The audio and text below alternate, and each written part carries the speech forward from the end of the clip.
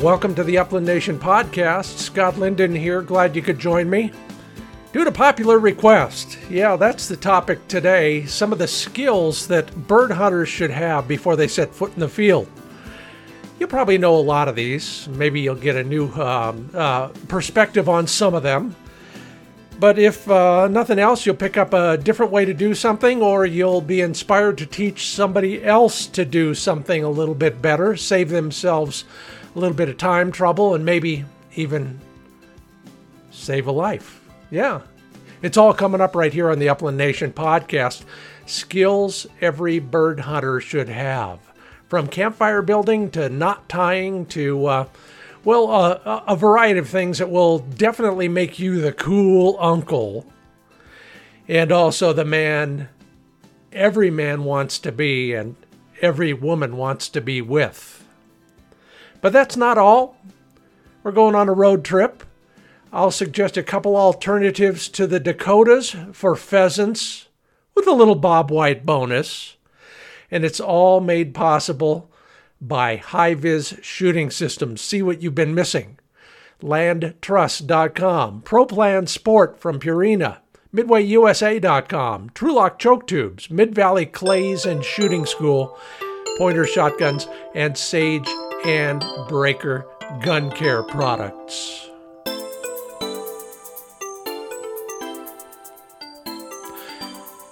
Well, around here, early season, we've got plenty of training challenges. Maybe you're doing it too. Even in the field, a good idea.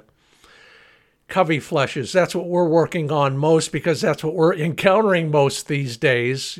Singles flick is just fine. It's those big bunches that kind of mill around and drive him crazy. So maybe you ought to do this too. Or here's a suggestion for you at least. You know those old style milk crates, they're made out of metal or sometimes plastic, basically a box.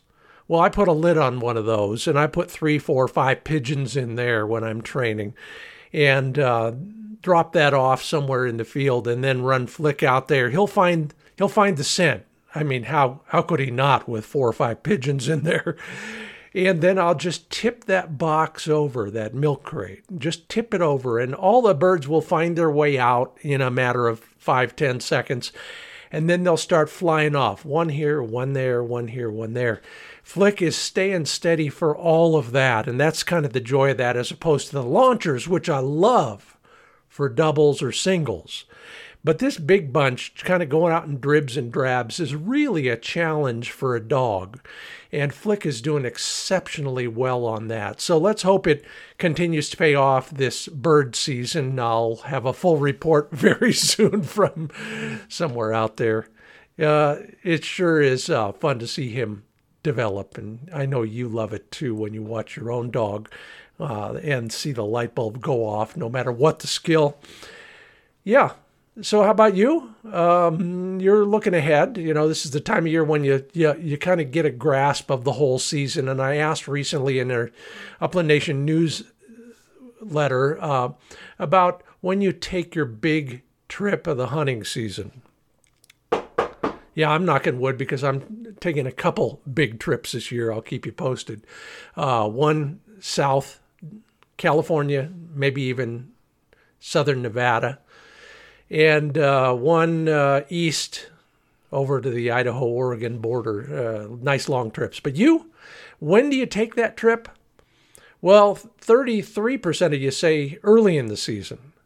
48% say middle of the season. And 18.5% say late in the season.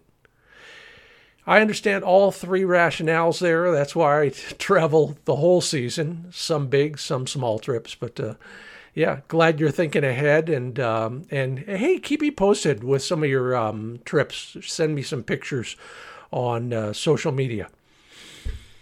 The Upland Nation podcast is supported solely by, well, number one, your loyal listening. I appreciate that. But also, the bills are paid by these people, Mid-Valley Clays and Shooting School. How's your shooting been so far? Well, you know how well it has gone for me. in that a single lesson has continued to put more birds in the bag already this season. If you're looking for a shooting lesson or maybe a new shotgun, MidValleyClays.com is where you ought to start. If you're in Western Oregon at all or heading this way for some kind of a trip, then you might want to take a lesson with Dave or Vandy or one of the other hunting instructors they have there. They'll fix you up. Put another bird in the bag for yourself as well at MidValleyClays.com. And SageandBreaker.com, gun cleaning and care, everything from shotgun cases to cleaning, lubricating, and protecting solutions of various sorts. They are, building out their flagship office and retail shop down there in Sonoyta, Arizona. Yeah, if you're a fanatic quail hunter hoping to visit the mecca of Mearns quail, stop on by SageandBreaker.com. Watch them for more information. And, of course, sign up for future sales and new products and the opening date for their office and retail shop at SageandBreaker.com.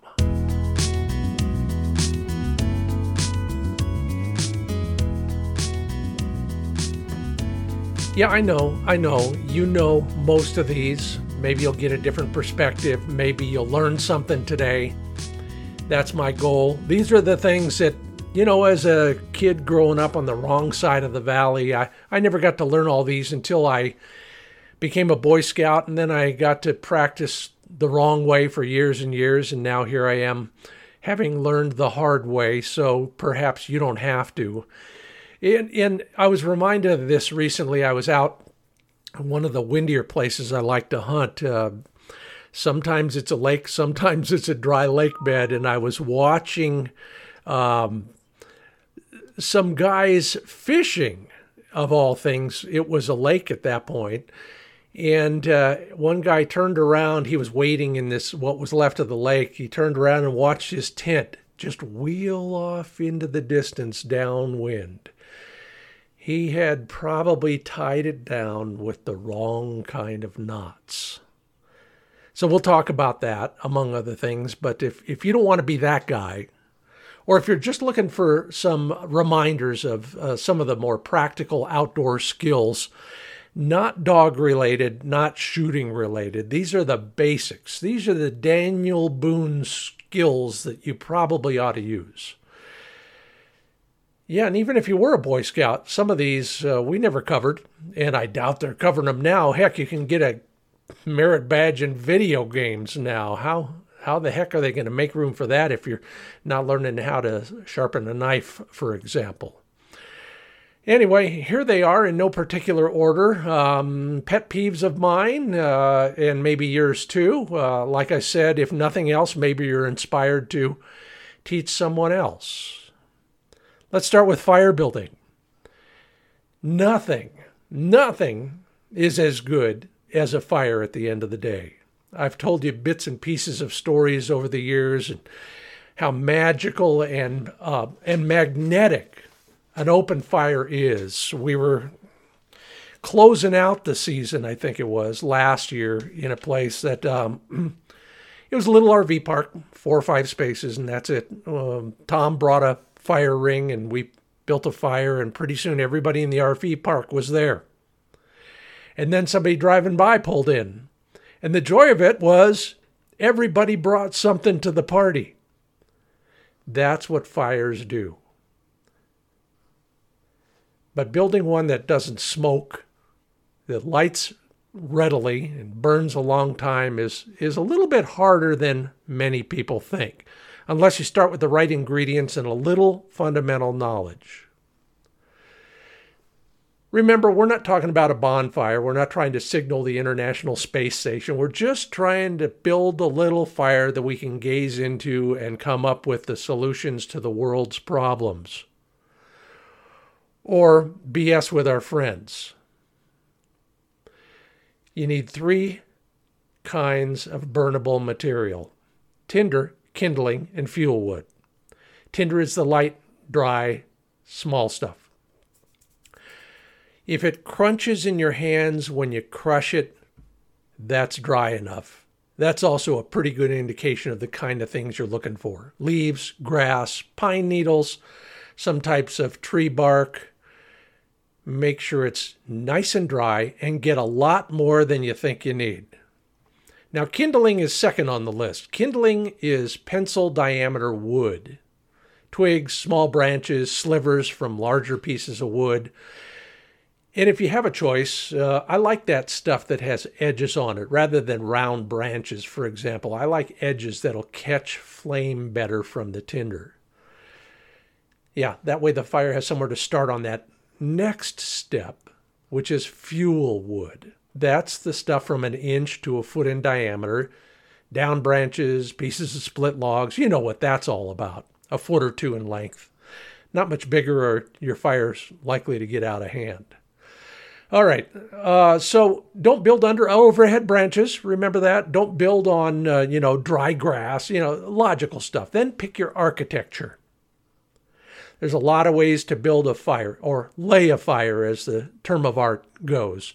I like the modified log cabin. That's 2 walls, if you will, stacked, in a 90-degree angle, one on top of the other, 3 or 4 layers high. Into that, I'll nestle that gigantic ball of tinder. Then I just lay the kindling against the top of the walls in both directions. Put a few pieces of fuel wood above all of that. Leave plenty of room for air. Remember, the best smokeless fire is equal parts heat, fuel, and oxygen. Once your fire is laid, touch a match to the tinder and go get the marshmallows. This one came up again today, and with luck, it will be of use to you at some point. First off, I can't stress enough that someday you're going to lose your phone, your GPS is going to go sideways, the batteries are going to fail, whatever it is. So bring a paper map, or bring a piece of a paper map. I make photocopies, or I print them out on my computer printer, so I don't have to carry that gigantic map that you can roll up and sleep in that you get from most of the federal land management agencies. Anyway, paper map or not, have the skills to use it, and then a compass along with it. Because even if you're not the best route finder with a paper map and a compass, at some point you do need to know how to find a catch line that will lead you back to a known location. Your camp, the truck, the nearest civilization, whatever it is. How do you do that? First, study your map. Bring along a copy. Then when you get to your destination, make note of a stream or the road you're on, a nearby ridgeline, or other long, relatively straight feature in relation to where you're going. Now that'll be your catch line. Let's just call it a stream for now. You'll always hunt away from that catch line, and as long as you know which direction you went in relation to the catch line, you're home free. Here's an example. I'm camped along a river that runs north-south. I hunt away from camp to the east. When I want to head back, I simply walk west until I reach the river. Then all I have to determine is, do I walk north or south to find camp? If I'm really smart and I plan ahead, I'll overshoot camp on purpose, say a few hundred or few thousand yards to the north. Then I know when I hit the stream, I just walk south. Hey, it works. One word of wisdom. Master your orienteering compass before you go. When GPS was a brand new technology, I was teaching it to a lot of sportsman show audiences. But before I got to the electronics, I'd talk a little bit about map and compass and remind people how few of us have those skills to begin with. I'd take an orienteering compass and lob it out into the audience and ask somebody to show me north on that thing. Yeah, you're right. About half the time, They showed me south. Well, good luck, and let's hope you never even need to use your compass and your map, but if you do, at least you'll know how. You're listening to the Upland Nation podcast, all outdoor skills, all podcasts today. I'm Scott Linden, your host. I hope some of this is going to be useful to you or somebody you know. Many years ago, I had the chance to spend some quality time with Chuck Buck. Yeah, Buck Knives. At the time, he was the guru and the founder of the company, running a great company out of Post Falls, Idaho. And Chuck, I know you're not with us anymore, but I thank you for this lesson. Everybody needs a sharp knife. In fact, I'm obsessed about this kind of stuff. I have more knife sharpeners than I know what to do with. But if you're down to one knife and one sharpening stone and nothing else, Chuck taught me this trick a long time ago. First off, wet your sharpening stone. It's called a whetstone, W-H-E-T, but you want to wet it, W-E-T. Best thing to use is some sort of mineral oil. Vegetable oil will do in a pinch. Spit will do if you got nothing else, in the field, for example. The whole point of the moisture is to carry away the little bits of metal that come off your knife when you're sharpening. All right, you got a good, nice whetstone that is wet. Grip the knife, extending your index finger along the spine. So you're just holding it like you would hold it. But take your index finger and go along the spine, the top edge of the blade. The angle is not as important as the consistency from side to side, but try and get a 10 or 15 degree angle of blade to stone. And you'll eyeball it, and maybe you'll have to practice a little bit. The real key is to just get the same angle on both sides. So, easy way, press hard. You'll put a mark in your index finger where the spine hits it. Look at that and do it with your other hand on the other side. Now, if you have the oil, use it. If you have any other kind of moisture, use it. Be generous. And then start on the rough grit side of the stone. Make about a dozen strokes with moderate pressure. Now, what you're trying to do is not just go straight down the spine, down the stone. You're trying to go as if you're slicing a piece of the stone off. So kind of a curve. You get the entire blade that way, and that's one way to do it, is you move it so that your entire blade has contact with the stone. You're shaving the stone. Swap hands, check your finger to spine angle, and repeat for the other side. That'll probably take the most practice, because who sharpens a stone with their left hand? Sharpens a knife with their left hand. A little bit of practice, you'll get it figured out. If your stone has a fine grit side, oil it up and do the same thing. You don't need quite as many strokes when you're just honing it that way. But it is critical to use that fine grit when you can. That takes there's really a little microscopic bead on your knife blade when you finish the coarse side. It's from pressure. It's from all the what do we call it? The abrading that you're doing. You just want to get that squared away and straight. You can't really take it off. You just straighten it out. All right, now you're ready to skin that sage grouse the right way. So who doesn't want to get back to camp for happy hour? I didn't see anybody raise their hands. So if you do, and you don't have your phone and you don't who carries a watch these days? And sometimes, we've taken too many pictures or something else happens and our mobile phone is dead. You want to get back to camp before dark or before shooting hours end? You figure out how much time you have left. Here's a simple way. Extend your arm fully in front of you. Palm vertical to the ground. Cock your wrist inward so you can see your palm with your fingers stacked on top of each other. Now, don't look directly at the sun. Yeah, not just for eclipse times, all the time. Focus on your fingers. Raise your hand until the index finger is just under the bottom of the sun.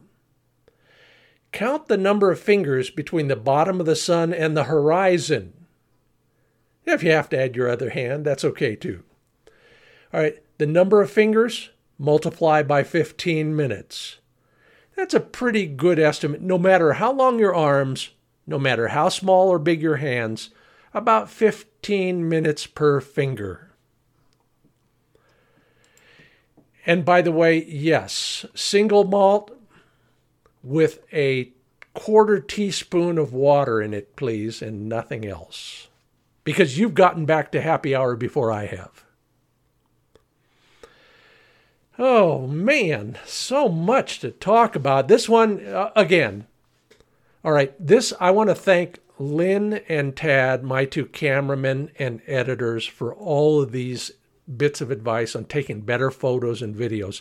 Because isn't that the coolest part about going is sharing the stories afterwards? And isn't the coolest part about sharing the stories showing the pictures in the video?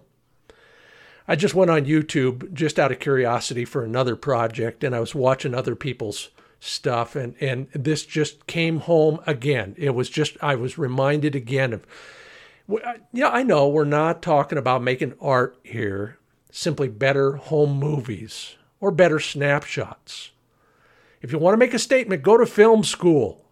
But if you just want decent shots to share with your friends, read on. All right.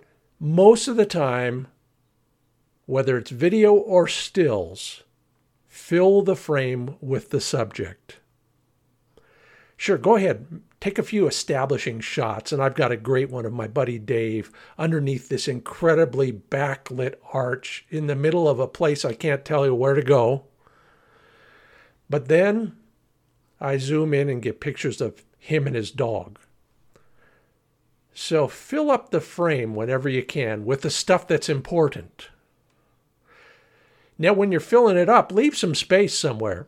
The old style, well, the guys who started this all for us, and we're grateful for them, all the folks in the outdoor magazines who were pioneers in this area, they, among others, created what some people call the rule of thirds. Now, I'm not going to go into that because I don't want to put a grid on your pictures, but make your pictures slightly asymmetrical. Put the subject a little bit left, right, toward one corner, whatever it is.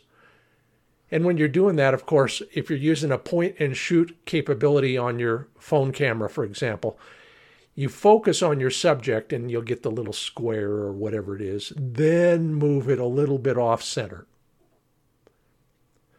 I can guarantee you, you and your audience will like those pictures a little bit better. And I'm guilty of this too. You know that big hat? The brim is really wide, so my eyes are often in shadow. Now, out in the field, we can't do much about that when we're making TV shows. But when you're shooting stills, remember the eyes really are the window to the soul. But if they're invisible because they're in shadow, your photos have less personality. And even my wife knows this one. She hears me mutter it under my breath all the time when I'm watching other people's shows. Sunglasses are even worse. And you know, I've got a theory, and I've never been able to find anybody with any evidence, but I think dogs are confused by people wearing sunglasses too. So at least for the photos or the videos, take off the sunglasses. Then we know who you really are. All right, you know the good old stuff. Watch for the extraneous stuff. I've got a great shot. But for one thing, this was years ago, a pro came on a shoot with us. He gave us a lot of great photos to use. You've seen most of them, including the one I'm describing, where I have a plant growing out of my head because it was in the background. He was so focused on the dog and me, he didn't even realize that. Now, if you know how to do Photoshop, of course, you can fix all that, but save it. Save yourself the trouble. Eliminate that stuff beforehand. Get rid of all the crap on the ground, you know, things that will distract the eye. and shoot some insurance frames, obviously. Back in the day when film was still a thing, we used to say film is a lot cheaper than going back and resetting the shot. Obviously, bytes and bits are a lot cheaper. On the video side, somehow stabilize your camera if you can. A tripod, monopod, shooting stick, anchor of any kind, even against a tree trunk, is better than nothing. Most times, slowly move that camera back and forth rather than quickly. Most times, try not to follow your subject with the camera by walking alongside or behind him, because all you get is the up-down movement of every step. Yeah, Tad said in film school they actually taught him how to stabilize his camera while walking, and then he mastered it by walking backwards in front of me and all my guests on the TV show. The guy is great. Lynn, you're even better because you're doing it on the dogs. Anyway, be careful, minimize movement. If you must pan or tilt, move up and down or back and forth, right and left. Move it slowly. Well, those are some tips from me that have come in handy over the years. Lance Larson, #1 buddy and woodcarver. Lance, I took out your cigar box guitar today and played a few tunes on it, such as they were. Nobody would recognize what they are. But Lance has his own tip. He says, when you're out walking all day, turn around and look at your back trail periodically. Take note of the things that stand out, whether it's in the distance or even in the near distance, so that you can come back the same way and know what the reverse of your route looks like.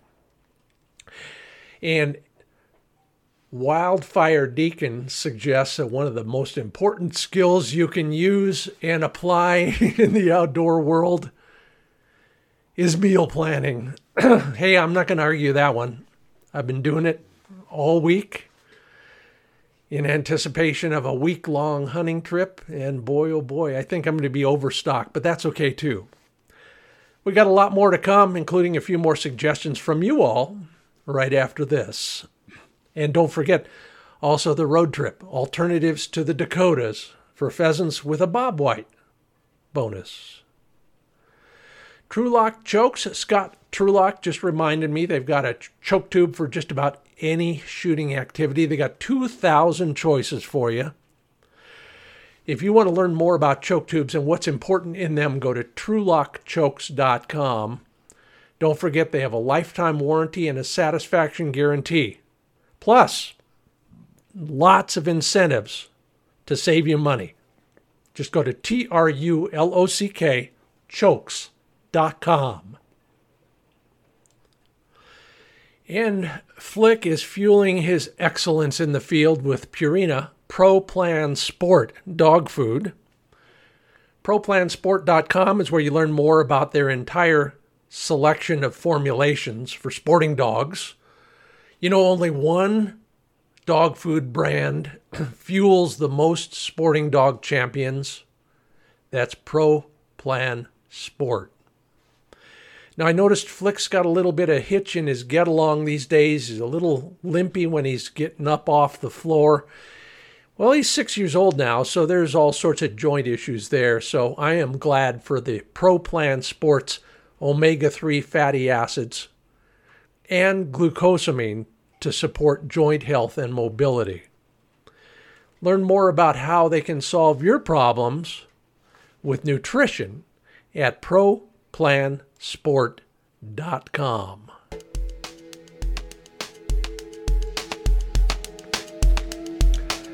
Welcome back to the Upland Nation podcast. Scott Linden here, sharing some of the things I've learned the hard way so you don't have to, including this one. Man, have I seen this it makes me cringe sometimes. We've all been there and we will all be there again, even if it's just to help somebody else. If you're trying to jumpstart a truck, there's a right way and a wrong way, and the wrong way could be very, very dangerous. I'm not a car guy, but I've studied this one enough to know this is one of the right ways to do it. If you got to jump vehicle to vehicle, Think about this. First off, make sure the battery is really dead. If you hear nothing but a click when you turn the key, you're probably right.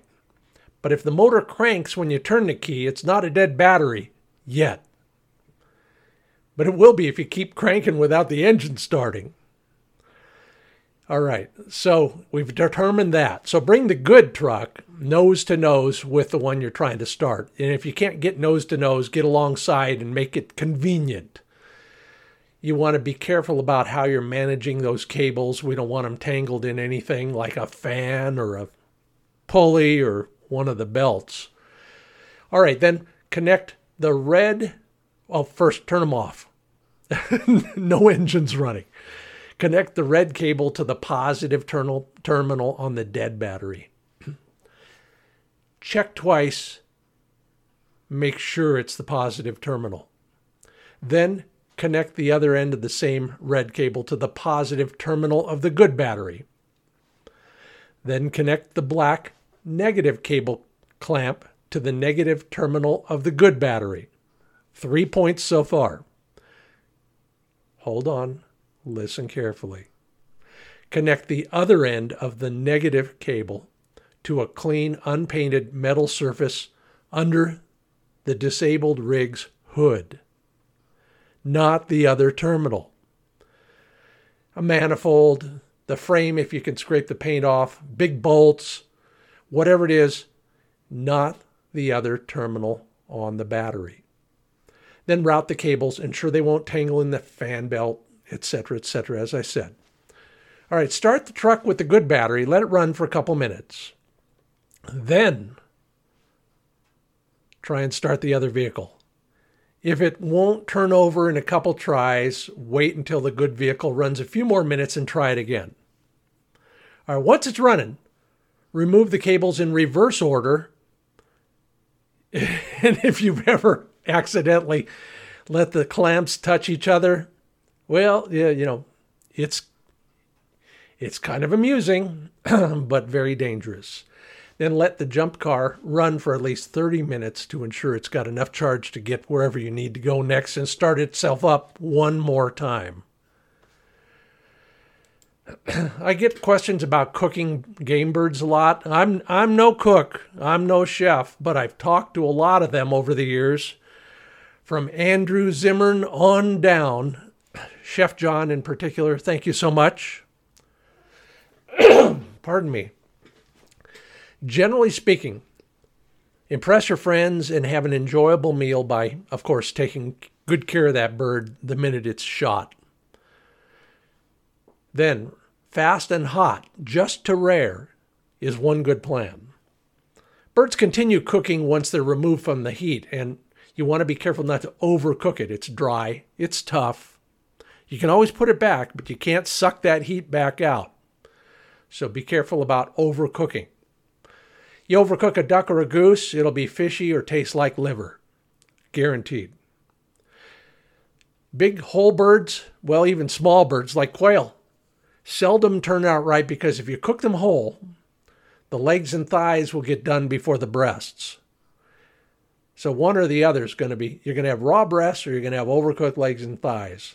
Break them apart, cook them separately. I like to save all the legs and thighs and backs in a bag. I make salad out of them. I make taco meat, etc., but they're separate from the breasts. Now, if you're one of those traditional crock pot guys who throws mushroom soup and some rice in and then drops a bunch of birds in, make it low and slow. That's the whole point of a crock pot. And add plenty of liquid. It'll cook out. Pardon me again. You want to impress your guests at your next game bird dinner? Put a little apricot jam or cherry compote on top of those breasts. No, you've never put fruit on your game? Dark fruit for red meat. Light fruit for white meat. It's unbelievable. Try it sometime. Okay. Another one that comes in handy for me.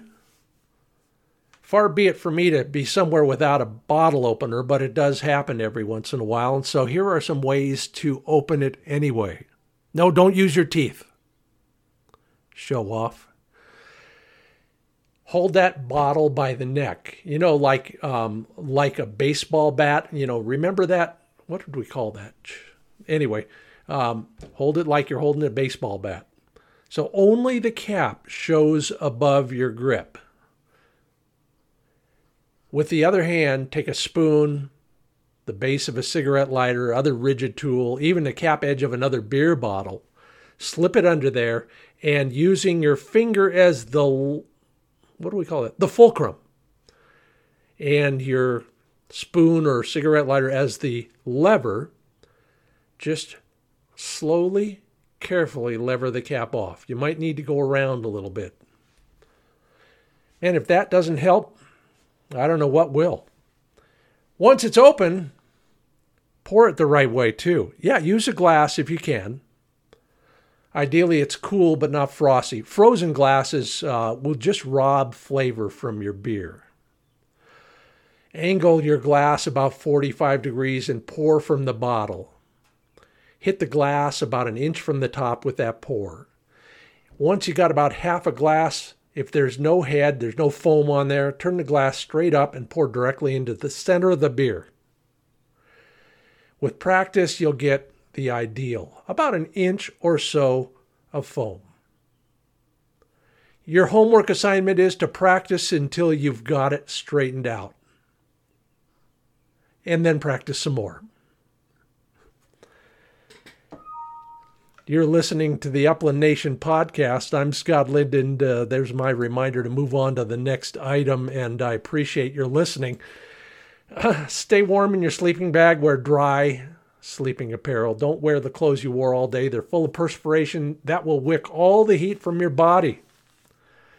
Eat or drink something warm before bed. Yes, hot buttered rum counts. Warm socks and a stocking cap. Remember what Mom said? Heat. It's true and it's not true. Heat escapes from the top of your head because it's usually the only thing without any clothing on it. Use a sleeping pad for insulation. Put a waterproof ground sheet under you or your tent. That will also keep bone-chilling moisture from seeping into your sleeping bag. And then if it's really cold, another vapor barrier. Buckaroos always had a bedroll that was made of canvas. They would throw that over themselves. It breathed plenty, but it was also a good vapor barrier. Drive a muddy road the right way. Go slow. Avoid braking. That's how you lock your wheels and slide, and gravity takes over instead of your four-wheel drive, which you should be using anytime you're in mud. Stay in a low gear. Drive slow. Look ahead on the road and anticipate the best line and maintain as much momentum as safe. You get stuck in a rut, first thing, move the steering wheel left to right as you're driving. The side treads might help you grip the rut walls.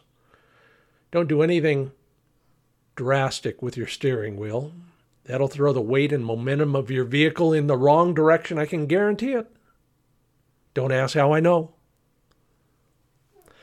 If you do get stuck, obviously the first solution is more weight on the drive wheels.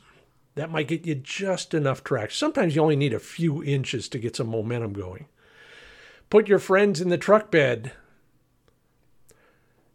Or place branches, brush, your floor mats, gravel in front of the drive tires and create some traction. Those store-bought gripper things now are pretty clever, and they work sometimes. Don't use them on ice. They'll just shoot out the back like a rocket. Sometimes if you're in a hole, you can rock back and forth going from forward to reverse. But if you think spinning your wheels is going to help, you're just going to dig yourself in deeper. We had a production assistant who tried that once with one of my vans back in the day, and I had to ask him to step aside. We got out, but we did it the old-fashioned way, nice and slow. If you need a little leverage, and sometimes that's all it takes, to get out of a rut.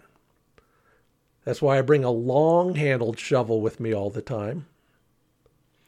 Some other kind of lever might help, a small diameter log, something to push on the bumper as you're leveraging forward or backwards, depending on the smartest way to go. All right, let's hope you never have to deal with that. Or if you do, that it's nice and warm instead of cold. I could go on all day about knots, and so can you. You have your own uses for your own favorite knots, but the objective here is to remind you that there are right knots and wrong knots, and a granny knot is never the right knot, not even for, pardon the pun, not even for your bandana.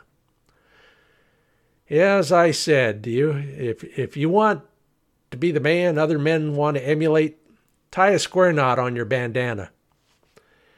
On your tent guy lines, use a taut line hitch. Strapping down a load, use a trucker's hitch. And for all sorts of uses, 2 half hitches are the right knot. Add this to your favorites list on your computer, animatedknots.com.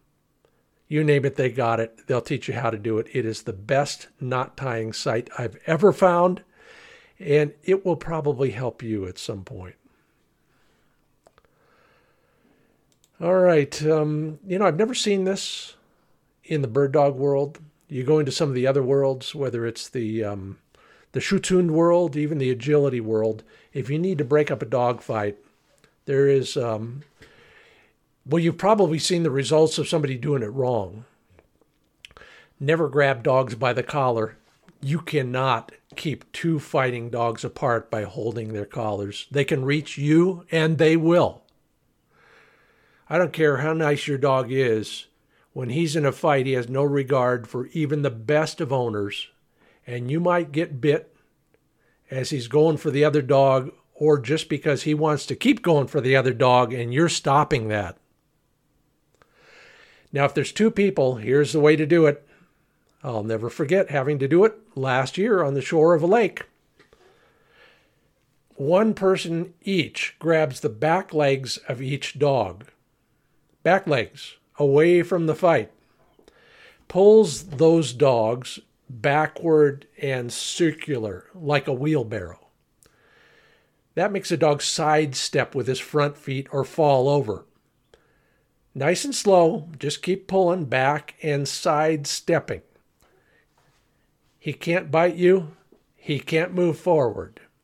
Keep pulling them into separate rooms or yards or something. Then it's time to clean everybody up and check for damages. Wheelbarrow. Best dog fighting breakup I've ever seen used and I've ever used. Okay, do me a favor. Deliver the coup de grace on a wounded bird the right way. There are a lot of ways. Here's one that works for me. Hold the bird in your dominant hand. Wings tight against the body, breast up. Okay, pull the bird's legs with your non-dominant hand. Pull them straight out. Then wrap your dominant index finger, your other hand, and thumb around the bird's neck just below the head. So the back of the bird's head is in the crook of the finger and thumb. Now as you stretch your dominant arm straight out, you'll put tension on the bird's body. That's good. When you reach the limit of stretching the bird, bend the head back, increase tension, and that'll break the vertebrae. Nice, humane, easy. Another one is the taxidermist squeeze. Hold the bird by its breast so that your fingers and your thumb are in its armpits, such as it is, under the wings. Then squeeze hard. That'll stop both breathing and the bird's heartbeat. Hey, give them the honor they deserve. It's sportsmanlike, and in this case, it's also efficient. And if you don't want to put the bird out of its misery, you just want to dizzy it for dog training, put it to sleep, most of the time this one works pretty good. There's some debate on whether this is the best way to do it, but this one works for most people most of the time. Hold the bird in both hands. Swing the body in short, quick arcs in front of you, in big circles, so its head swings back and forth. The key is getting the bird's head to swivel. So you can do a kind of a rocking motion, or you can do a circular motion, as long as you see that bird's head swivel. Might take a few moments, but then their head should start to loosen up and they'll just kind of be dizzy. Turn the bird up, tuck the bird's head under one wing. Some people suggest the right wing. Hold the wing and the head with one hand while you hold the bird's feet with the other. Lay the bird on its side with the head down, tucked under that wing and under its whole body. While continuing to hold it gently, pull its legs straight back, carefully, slowly. Hold the legs in bird for a second or two, then sneak away. That bird should wake up in a few moments and be standing there looking confused until your young trainee dog shows up to point it. All right, the Upland Nation podcast is all about stuff that we need to know to be safe and happy and comfortable. And I'll end my litany of pet peeves and suggestions with this one. Help somebody find you. Not just this morning. I saw some search and rescue call out because somebody threw up when they were climbing a mountain. Yeah, they got a helicopter ride home because they had food poisoning. Don't be that guy.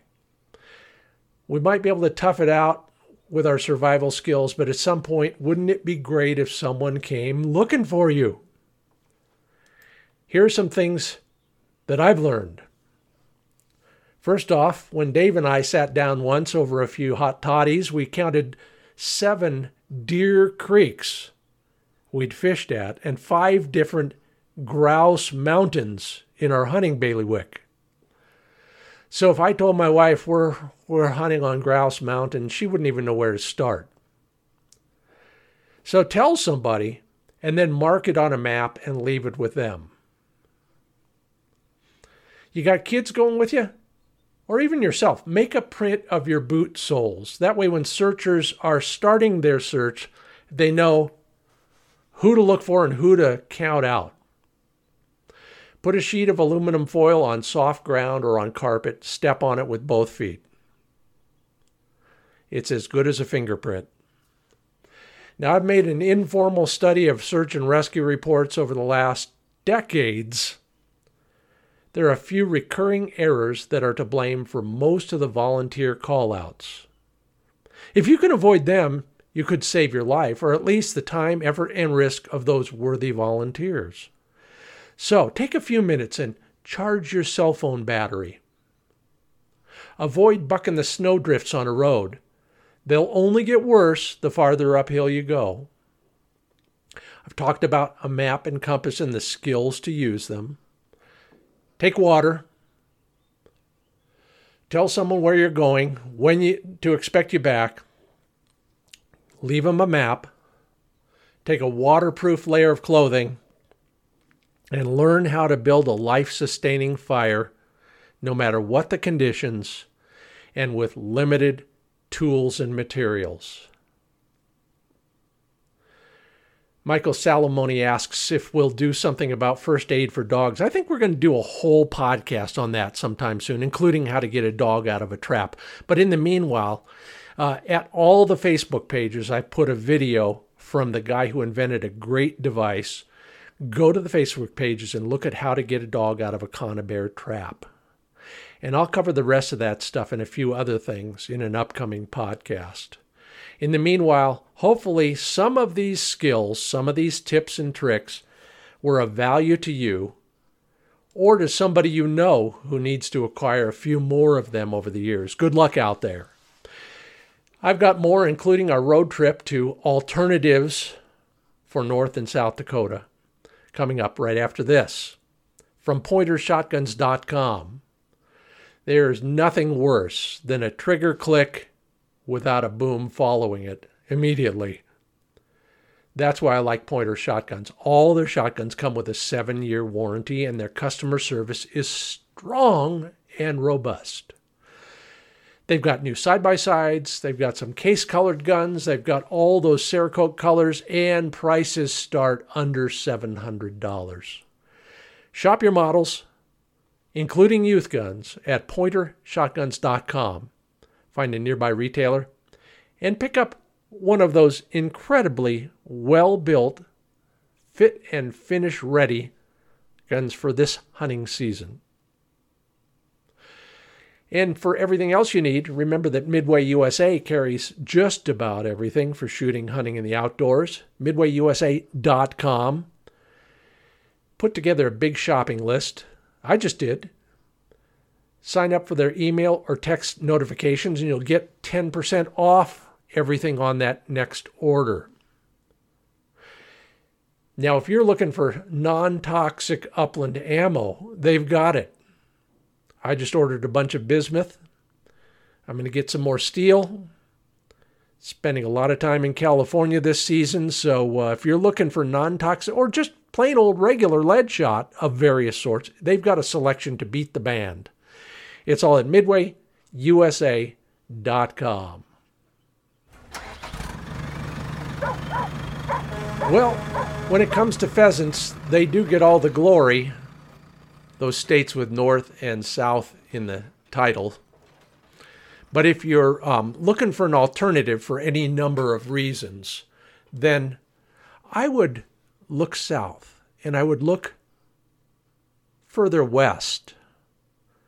Montana, Kansas, both are strong pheasant venues these days, especially eastern Montana up near Plentywood. Down southwest toward Lewistown, I was there. I can assure you there are pheasants to be found.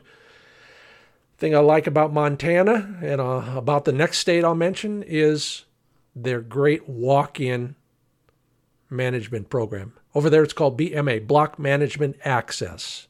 Great, easy to use, simple. Kansas starts a little later. Their season opens in mid-November. They offer a bigger bag limit, 4 birds a day, and their season-long non-resident license is very affordable. Use it late this season, early next season, whatever. Again, another great walk-in program. I would start near Norton, Jetmore, or Osborne for bobwhites in addition to the pheasants. If you want mainly pheasants, Goodland and Atkinson are great starting points. Now get out the maps and start your own engine. And the road trip this week was brought to you by HiVizSights.com. See what you've been missing? Go to the website, HIVIZ Click on the Learn tab. Dozens of shotgunning tips there. And if you're a rifle shooter or a handgun hunter, lots of tips as well. It's all at HiVizSights.com. And LandTrust.com is where you have exclusive access to privately owned land for quality hunting experiences. Now, I've been out, I've experienced it firsthand, and I've got lots of reports from friends and acquaintances who are enjoying the freedom it creates for you and your dog. So go to LandTrust.com, open a free account. You don't need to do anything to open the account. Then shop around. In fact, if you don't even want to do that, just go there and shop around. Search for what you're looking to hunt and where you're looking to do it. Learn more about how to do that at LandTrust.com. Well, that'll do it for today. Thanks for listening to the Upland Nation podcast. I appreciate your telling one person about the podcast, and hopefully they'll learn as well. If you left a rating or a review, I appreciate that as well. And I appreciate the support of our sponsors who make this all possible. Sage and Breaker Gun Care Products, Pointer Shotguns, Purina, ProPlan Sport Dog Food, Mid-Valley Clays and Shooting School, TrueLock Chokes, MidwayUSA.com, LandTrust.com, and of course you can learn more about all of these things in more detail at FindBirdHuntingSpots.com. I'm Scott Linden. See you in the field.